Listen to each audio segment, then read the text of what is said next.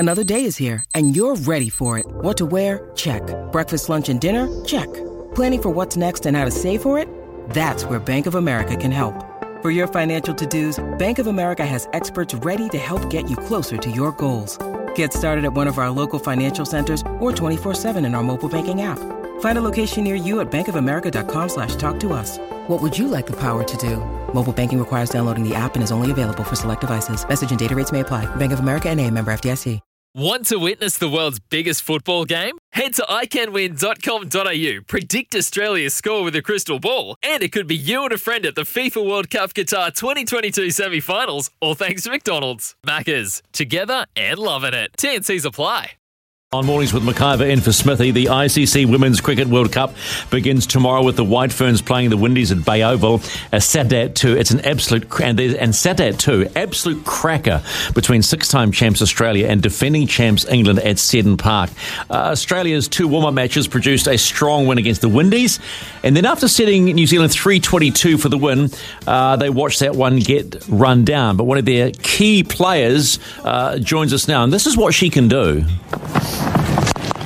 And there she goes again and hammers that down the ground once more. Back-to-back boundaries for Haynes. Again, gives herself room and clobbers it through extra cover. And she's on a roll here. That's the 50 partnership up. Australian Vice-Captain Rachel Haynes joins the show now. Morning to you, Rachel. Good morning. How are you feeling? Yeah, good. It's been a bit of an interesting build-up to the tournament. Obviously, coming across from Australia, we had to quarantine, and that was sort of unique in itself. But yeah, we've had a couple of practice games now, and well into training and those sorts of things, and we're looking forward to starting our tournament on Saturday. Did you see that performance from Sophie Devine the other day coming?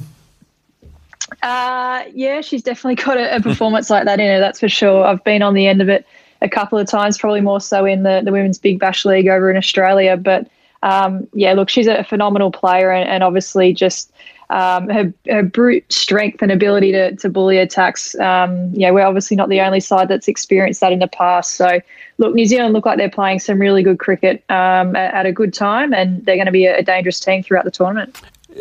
Tournaments are all about building, right? So how does Australia approach this tournament? Is it going to be game by game, or are you that confident in your ability that you'll be targeting things to really set things going?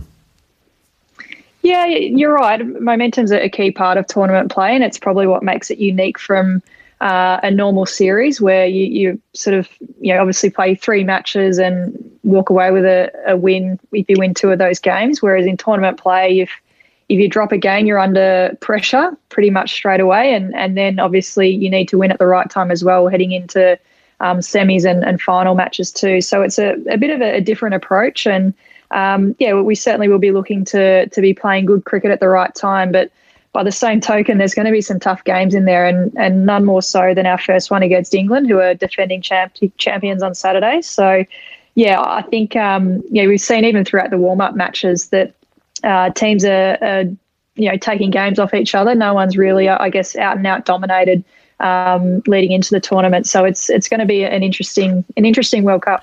We talk about. I wonder, do you look at warm-up matches as a bit like a pre-season, read nothing into them, or because it's a tournament and it's about to happen, you have to take a good look at what's going on?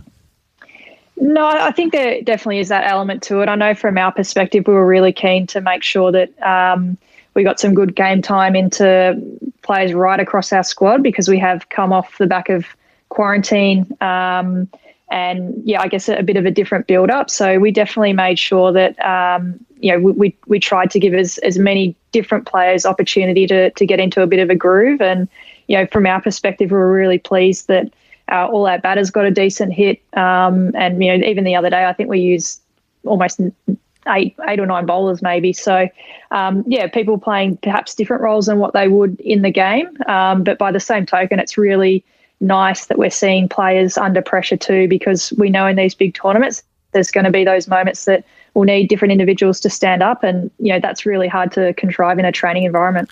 Philosophically, how do Australia approach this tournament? Do you continually play your guns, or do you use a lot of rotation? Yeah, I think, look, I wouldn't be surprised, particularly with our fast bowling group, if there is a little bit of rotation. It is a long tournament, but there's lots of, I guess, travel and back-to-back games as well. So once you get into a period where, you're sort of playing, travel, play, those sorts of things, it can become a little bit grueling. So I wouldn't be surprised if, we used a mix of our squad. Having said that, I'm not on the selection panel, and obviously it'll probably come down to, where we're placed throughout the tournament as well. But I think if everything goes to plan and we're winning games and winning well, I wouldn't be surprised if that opportunity was taken.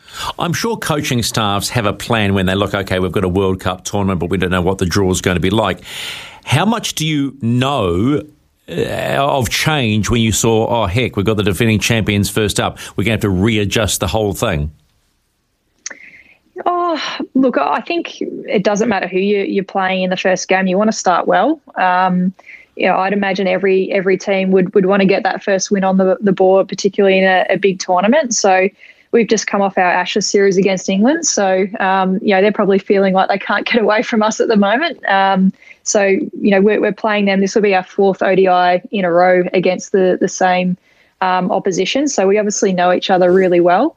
There's no doubt that, particularly in tournament play, there's no easy games. And I think the minute you go into a game or a match feeling like you should win that game, it starts to get a little bit dangerous. So without sounding too cliche, you literally have to take it one game at a time. And we know that England are a dangerous opposition. They're defending champs in World Cup 50 over cricket, and we know that they play really well in tournament play as well. So we've very much got our eyes lowered to Saturday and hopefully getting off to a good start. Rachel, I love the Australian sporting team attitude. It's a never say die, but it's also, a lot of people here call it arrogance. I call it confidence. Yeah, and I love it because I think it's a really important part of sport. Does your team that you are a part of take that confident attitude into every game, or are there sometimes doubts? I think definitely over the last couple of years we've tried to play a brand of cricket that is aggressive and always looking to take the game forward. So hopefully people have been able to see that style of play, and it's resonated with different people around the world. There's no doubt. It's like any team. I think you'd probably be lying if you said that you didn't feel pressure at different times or in those big moments where you need to work through, that there weren't doubts. But I think one thing that our group has shown is an ability to navigate through those big moments, and when we are under pressure, have a calmness about how we approach that. I think, there's going to be plenty of those throughout the tournament, and not just for our team. I think for all teams, and those who are able to best, I guess, maintain composure under pressure and navigate their way through will definitely have a successful tournament. Knowing your teammates, do you thrive under pressure? I mean, you're the number one team. You're the firm favourites everywhere. Do you thrive under that?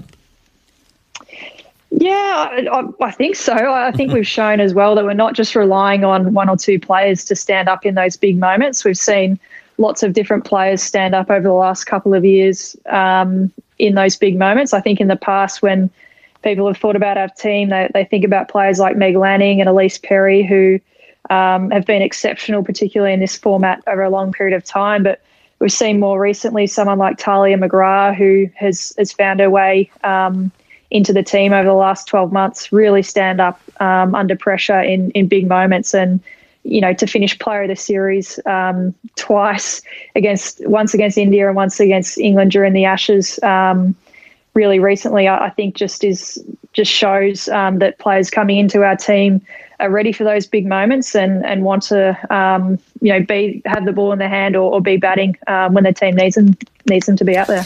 Rachel, outside of yourselves in England, who else are you sort of just watching carefully? Oh, as I said earlier, I think New Zealand are a huge threat in this tournament, being the home team. They've had a lot of continuity heading into the series as well, in terms of being able to play and have the comforts of home and those sorts of things. South Africa too are going to be extremely dangerous. They've got a fantastic seam attack and some very dangerous batters as well who can really get the scoreboard moving quite quickly. And I think we've seen as well, India probably didn't quite perform as well as they would have liked in their recent series against New Zealand. But again, they're a very dangerous team and have got a lot of depth, as well as some really good youth to complement that within their side. So, there's going to be I don't think I can comfortably sit here and say that one team is going to dominate. I think it's going to be a really tightly fought World Cup. I spoke to Shakira Selman last night, the West Indian bowler, and I asked her, of the pitches you'd played on, what do you think of them? She laughed. She said, her quote was, great batting pitches. What do you make of them? The ones you've seen so far. She's pretty spot on. We've had some very flat wickets in the practice games, and to be honest, a little bit different to what the wickets that we played on maybe 12 months ago over here. So it'll be interesting to see. Obviously, we're dispersing from Christchurch now and playing right around the country. Our first game's in Hamilton. So, it'll be interesting to see if the wickets are going to continue to be produced like that. I think if they are, we'll see plenty of runs and some teams will have to put some pretty big scores out there to be able to defend and those sorts of things. So, so far they're not really bowler friendly, but I think the batters might be licking their lips. I know you've got another interview lined up. I just have to ask you one more question. How's baby Hugo? Yeah, he's going really well. He didn't make the trip over here. My partner Leah and him are back home in Sydney. It sounds like that I might be in a very good place at the moment because he started teething. So I'm not sure how much sleep is happening in my household at the moment. But, they're both going well. And, I'm missing them, but looking forward to seeing them after the tournament. Oh, well, make sure you get plenty of FaceTime. Rachel, thanks so much for joining us this morning and the best of luck. Thanks very much.